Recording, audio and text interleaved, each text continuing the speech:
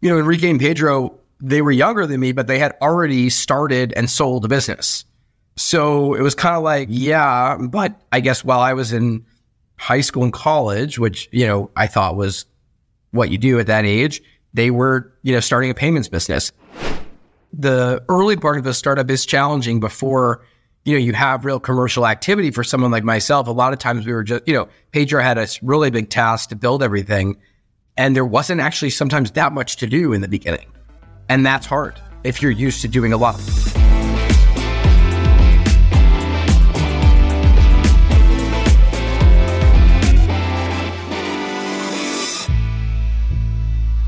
Hello, everyone, and welcome to FinTech Leaders, coming to you from New York City. I'm your host, Miguel Armaza, and I'm a co-founder of Gilgamesh Ventures, a venture capital fund that backs early-stage FinTech entrepreneurs in the US, Canada, and Latin America.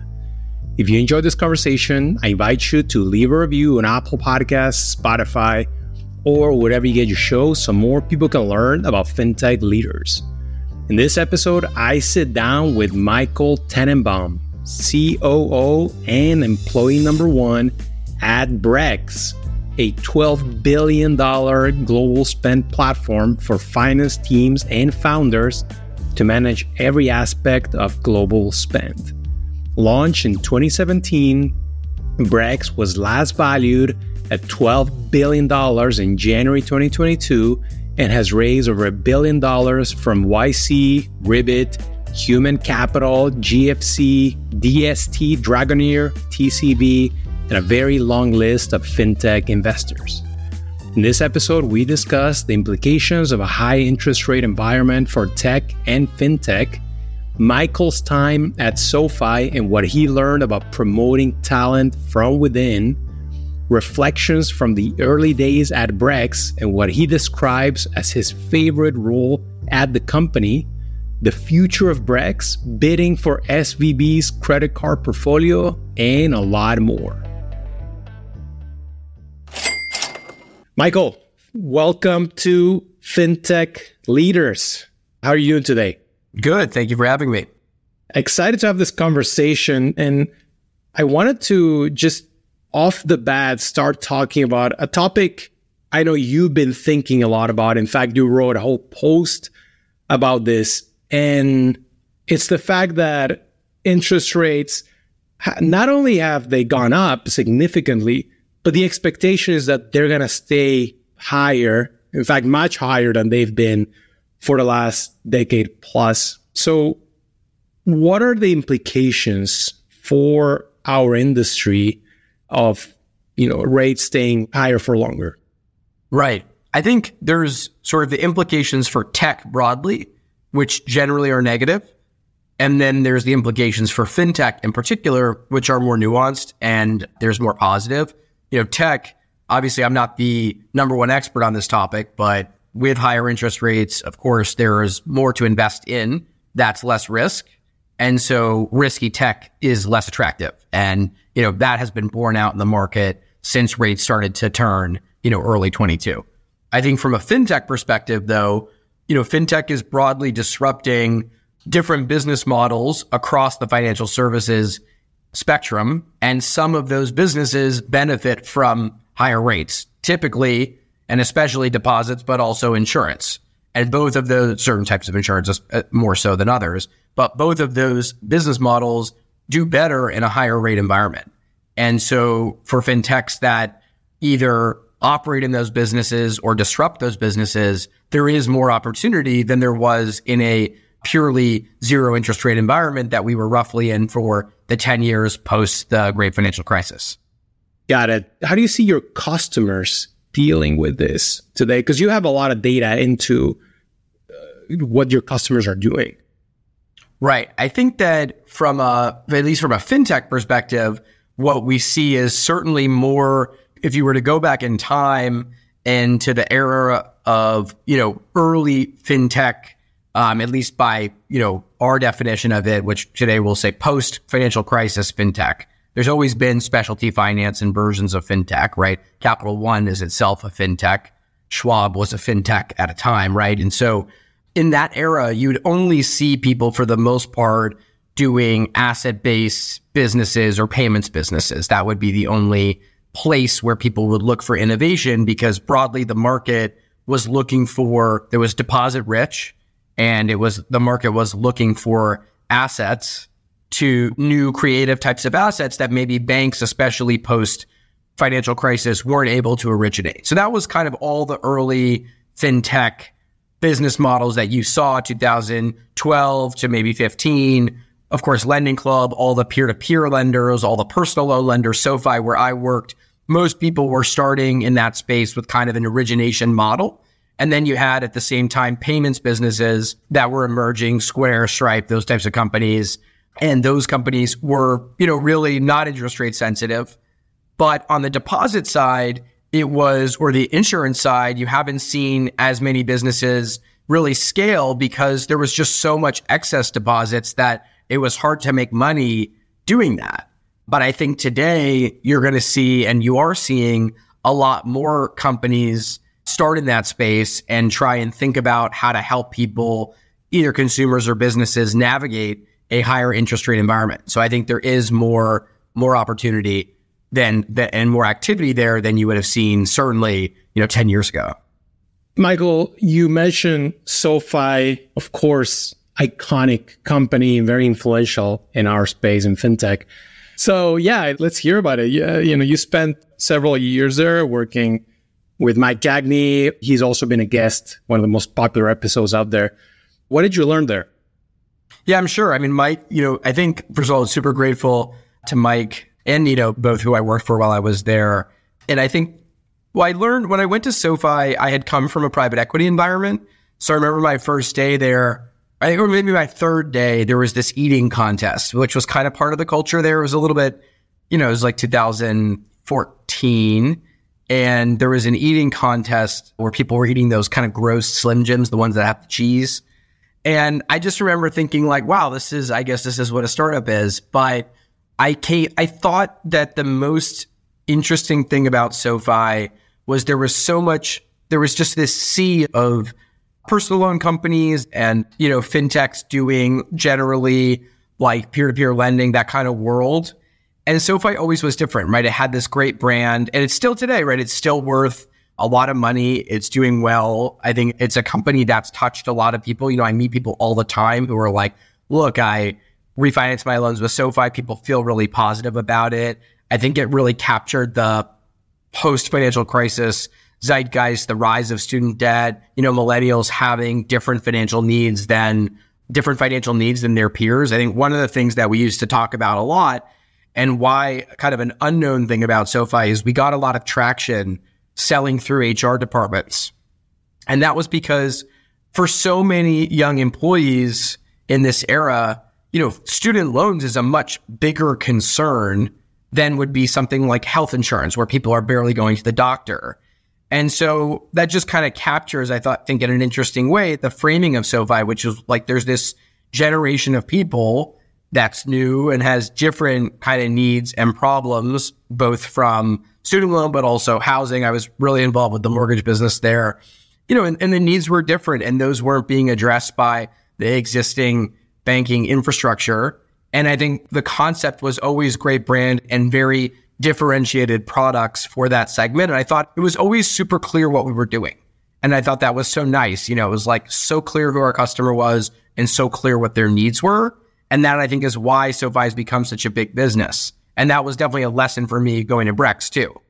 Selling through HR departments was clearly ahead of your time, because now everybody does that, right? Because now companies can actually help contribute to 401ks. Now they can help contribute towards repaying a student loan. So Michael, let's talk about Brex in contrast to SoFi. So Mike Gagney, I don't know if much older, but definitely someone who's older than you, someone you can kind of look at and see, okay, they have 20 more years of experience. He'd probably say 15, but I don't know. We'll say somewhere in there. Somewhere in there. But at Brex, it's a different story, right? You come in and you're working actually for two founders that are younger than you. Many people in the startup world have to deal with this, and some cannot, right? But clearly it wasn't a problem for you. How did you deal with that? Yeah, I think that maybe coming from private equity into startup land helped frame that, because one of the things that you realize when you do that is that the incremental year that you spent in private equity or finance or hedge funds, where, a lot of people in those worlds are somewhat interested in startups, but the incremental year, the marginal year is not that valuable, right? Because it doesn't totally translate. And so I knew that, and I kind of was like, look, I may have a certain set of experiences, and there were something, right? Like I did financial institutions, investment banking at JP Morgan. That was super valuable. I learned how financial companies work. And so it's definitely worth something. But I think if you do 5 years or 6 or 7, that 6th or 7th year may not be that much more valuable in the operating world. And so, Enrique and Pedro, they were younger than me, but they had already started and sold a business. So it was kind of like, yeah, but I guess while I was in high school and college, which, I thought was what you do at that age, they were, starting a payments business. And so I think I definitely deferred to their experience around company building, certainly around technology. I think where I, brought the expertise was more around financial services, financial partners, how you kind of present to a bank, compliance, that sort of world, I had more experience in. But so I never really thought about their age as much. More tastes and preferences in the beginning would probably be more where there was friction rather than age. So take us through that journey at Brex, because actually I spoke to Mickey Malka, one of Brex's investors and great backers before. And I talked to him before this interview, and he suggested I ask you, you've had a lot of different roles at Brex. Which one has been your favorite? Yeah, I think my favorite has probably been being responsible for risk. Ultimately, that's, that risk is not, it's kind of one of those things that, no startup is going to be like, this is the person responsible for risk. And if they do that, they're probably a problem early on. And also that person's probably a problem. So it kind of emerges based on, what is the tolerance and the preferences of the founding team. It's sort of the same thing as brand in some way. I actually compare it to brand a lot at Brex internally, because it's like, especially in a financial company, you're known for your risk management, even if you don't realize that. And so I think being kind of the person who decides generally how much risk we can take has been extremely valuable. And there's no school for that, right? And you're sort of assessing the founders and their risk tolerance, right? Which I learned a bit from SoFi, as well as, your understanding of the market, your understanding of the regulatory landscape. And it really has to evolve as the company evolves. And it's a hard thing to do. And that's probably been my favorite, because it also does involve saying no, which I do enjoy on occasion. So yeah, that part has been good. But it involves saying yes a lot more than it involves saying no, because I tell everybody, right, if you spend your day risk managing all the risks away, you have nothing to manage because you don't have a company. You have to take risk. How about your first role at Brex? Tell us about, you come in, I believe you're employee number 1. What do you do as soon as you come in? Well, the first thing that I did, so I was technically the CFO. That was my title, but I felt dumb using it because what was I the chief of, right? Nothing. And we were working out of Enrique's house. And his house was in the Castro in San Francisco. And we were kind of hanging around there for a couple of weeks until we got an office in Market Street. And my first job was really to do everything beside, Enrique was focused on selling customers and partners, and Pedro was focused on coding. And I was doing everything else. So, first thing I did was set up payroll, our bank account, all that stuff. Nothing was, I need to get paid. And we didn't have any of that really done properly. And that lasted for a bit.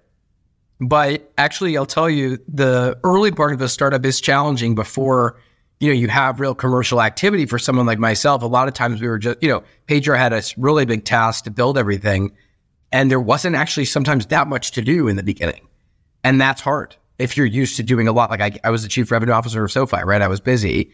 And so I came to this company and it was there wasn't that much to do sometimes in the beginning until we started, really commercial operations. And that was a challenge. I think that's not the early days of startups are really fun and they're pretty hard. So you initially started with a charge card for startups, but the company obviously has evolved a lot over time. Talk about your move towards expense management software. What drove this decision? So we always had a thesis, right? One of the initial theses of Brex was that card plus expense management in the same platform would be more powerful than separate, right? And that's definitely borne out in the market. The rise of Brex plus some of its competitors and just sort of the way that we see, call it mid-market and larger companies make decisions around financial services. It's well known and well understood that a card plus expense management is a better software and a better offering for employees and for accounting and all these things. So that insight was known to us in 2017 when we started. It was one of the reasons why I came to Brex. I identified that would be relevant when Enrique kind of talked to me about Brex and I had managed the card at SoFi. So I knew that was clearly an unlock. Just, the data alone from the card already being pre-populated on the transaction was more powerful than waiting for an employee to tell us what they did, right? So that always was part of the insight into Brex. I think what changed more recently was companies that as they get larger, the way that they buy software, and expense management is really software, right? The way that they buy that changes materially. And I watched it happen with my own finance team, right? People at this point, they kind of, if you want to buy something at a company typically over 500 employees, you can't just do that, right? Or you'll get fired. Whereas in a 100-person company, there were people all the time going around me saying like, oh, Michael, well, no, just like go do it and then ask for forgiveness, right? And that's sort of like accepted. But that's definitely not accepted today. And so there's like a whole procurement department, there's a legal contract review, and there's data privacy review, right? We're operating in multiple geographies. There's implementation. You don't just like roll out and say, hey, everybody, we're using Brex now, right? So like that whole enterprise process is something that Brex had to decide it wanted to do. And we wanted to compete for those deals, with Concur. And that's a very different motion than what Brex had been doing previously. And that is sort of the change that happened in the last couple of years. I guess you're always evolving. When you think of the next steps, what comes to mind? What is top of mind for you? And, maybe we got a bit of a hint back earlier this year when actually Brex was in part of one of the bidders for SVB. So is that kind of one of the direction you guys want to take, become a full bank? Actually, no. I think that one of our values has always been dream big. It's probably one of the more unique values of Brex. I think a lot of companies have values that are roughly similar, which I think makes sense because there's a certain set of things that, work to make companies successful. But dream big is probably not a value that every company has. And that's because, since the beginning, Brex has wanted to be big, has idolized being a big company, has wanted to be a big, important financial company that people rely on. I think in some ways that was probably reflected in why I was hired as the first employee. Very unusual story, right? Most founders don't look for, a number two to them person that early, want to pay that kind of price. It's just not common. And I think it's because they thought Brex was going to work and they wanted that skill set. And so so for us, when SVB collapsed, unfortunately, we were looking at more the card portfolio. We didn't bid on the entire business just because it's, banking represents a huge set of regulatory overhang that we probably, that we aren't prepared to endure at this moment. But we were definitely interested in taking over those card customers. And our thought was perhaps the bank is going to get split up and the government would, recognize how much we did for the community during the crisis and maybe award us that or off, we were going to pay. But, obviously one bidder ended up with the whole portfolio.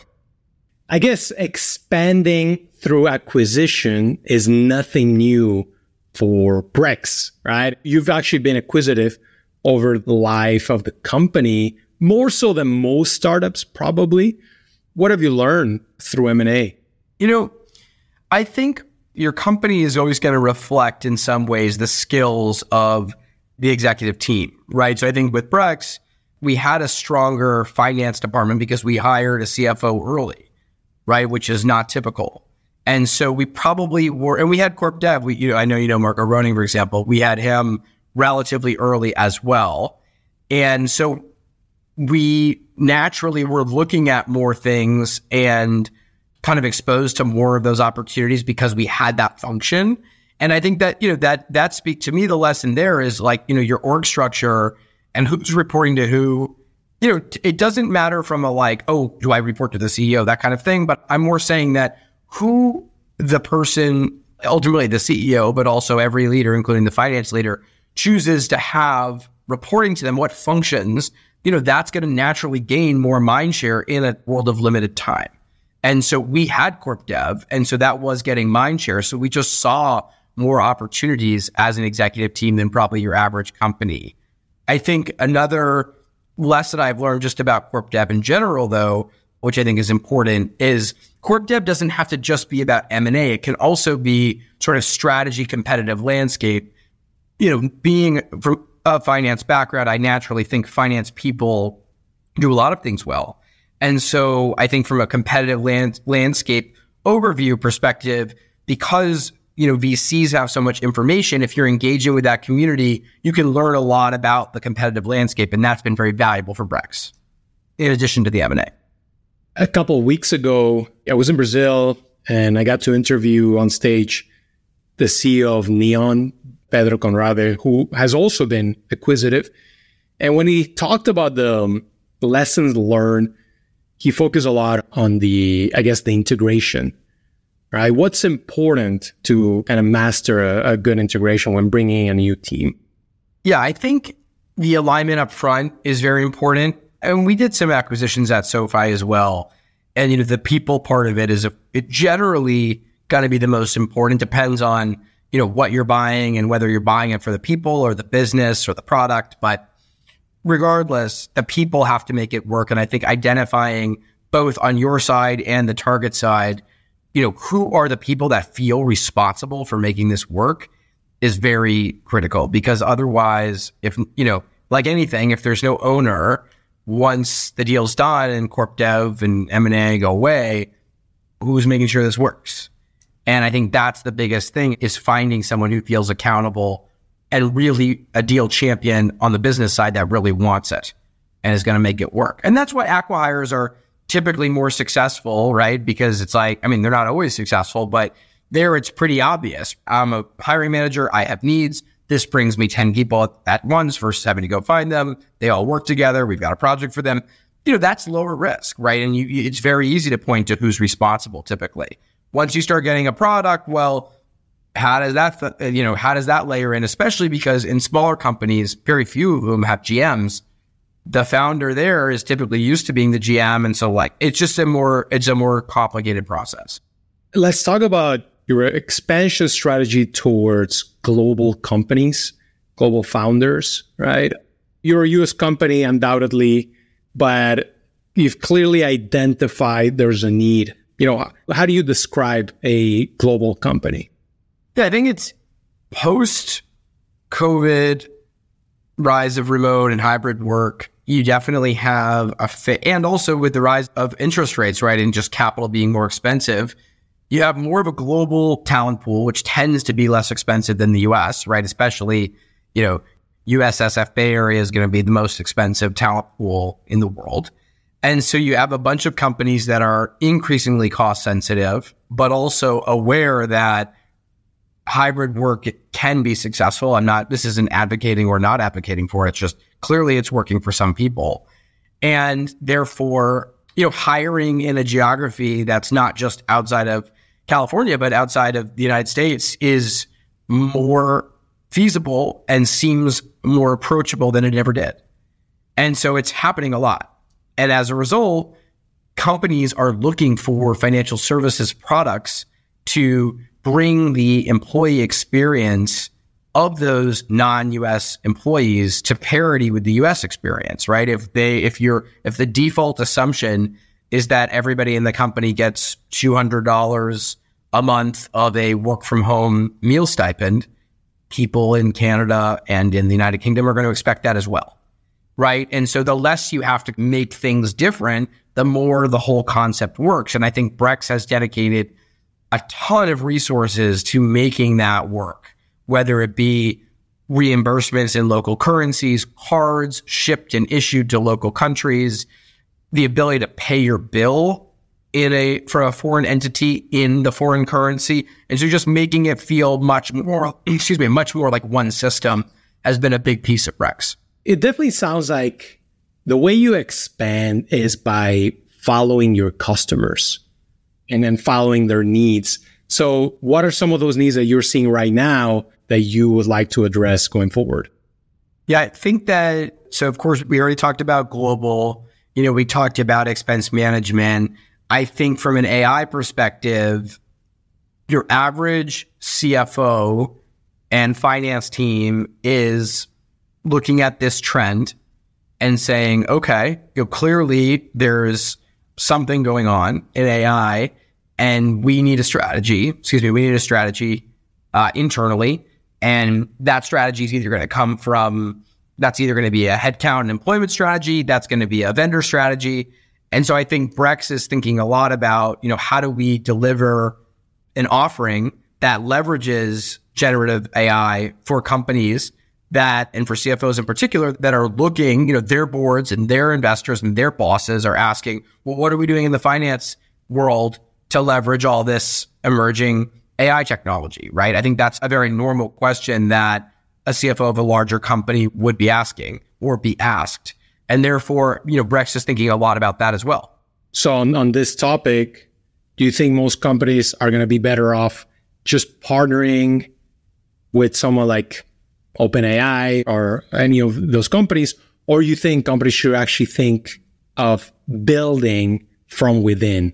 I think sticking with the CFO example, I think CFOs are going to need to look at vendors that are delivering AI technology and features and use cases that increase efficiency.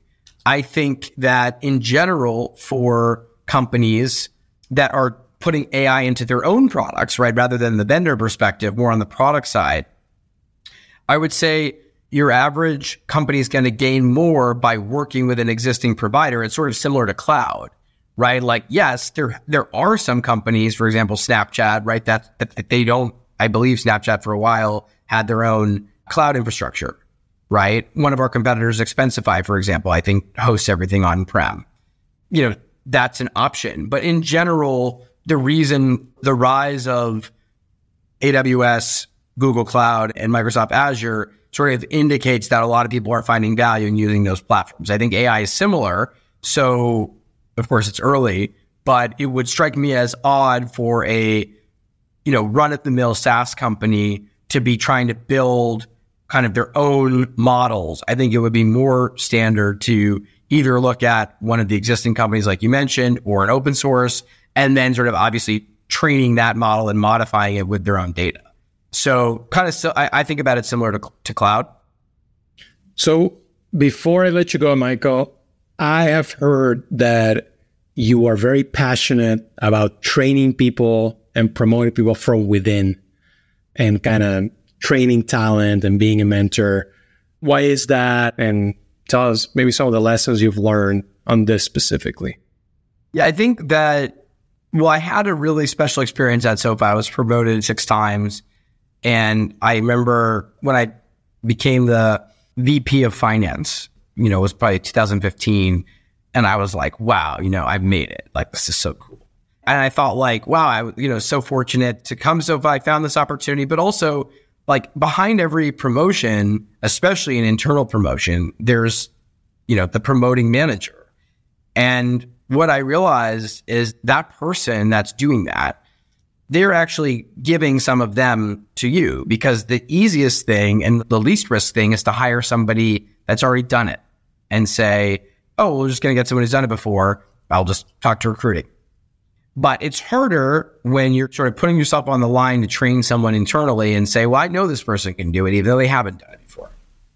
And I'm going to actually back them, and I'm going to make my day worse, because not only am I going to have to spend time training them and teaching them, but if inevitably they make a mistake, which they always will, my boss is going to come down on me and say, we should have gone external, right? And so I was grateful to have that opportunity a couple of different times. And then I thought, why would I not offer this to other people that want to work really hard and want to have special outcomes and want to come and work in a high growth environment because those opportunities are there? So I think it was, for me, I guess you could use the term paying it forward, but it's just, I don't know, it's just always been, I really believe in the long run, it's paying it forward, but you also you're going to engender more loyalty, more hard work, more fun. You're going to have a lot more fun also, which does matter if you do that, because you just kind of have a set of people you've been working with and growing together. And that's been a huge part of Brex for me.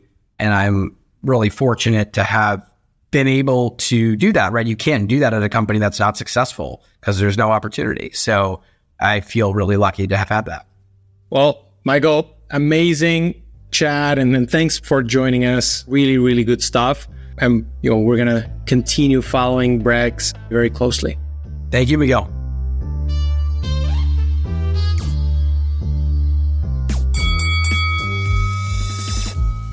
Thanks for tuning in. I hope you enjoyed this great episode with Michael, COO of Brex.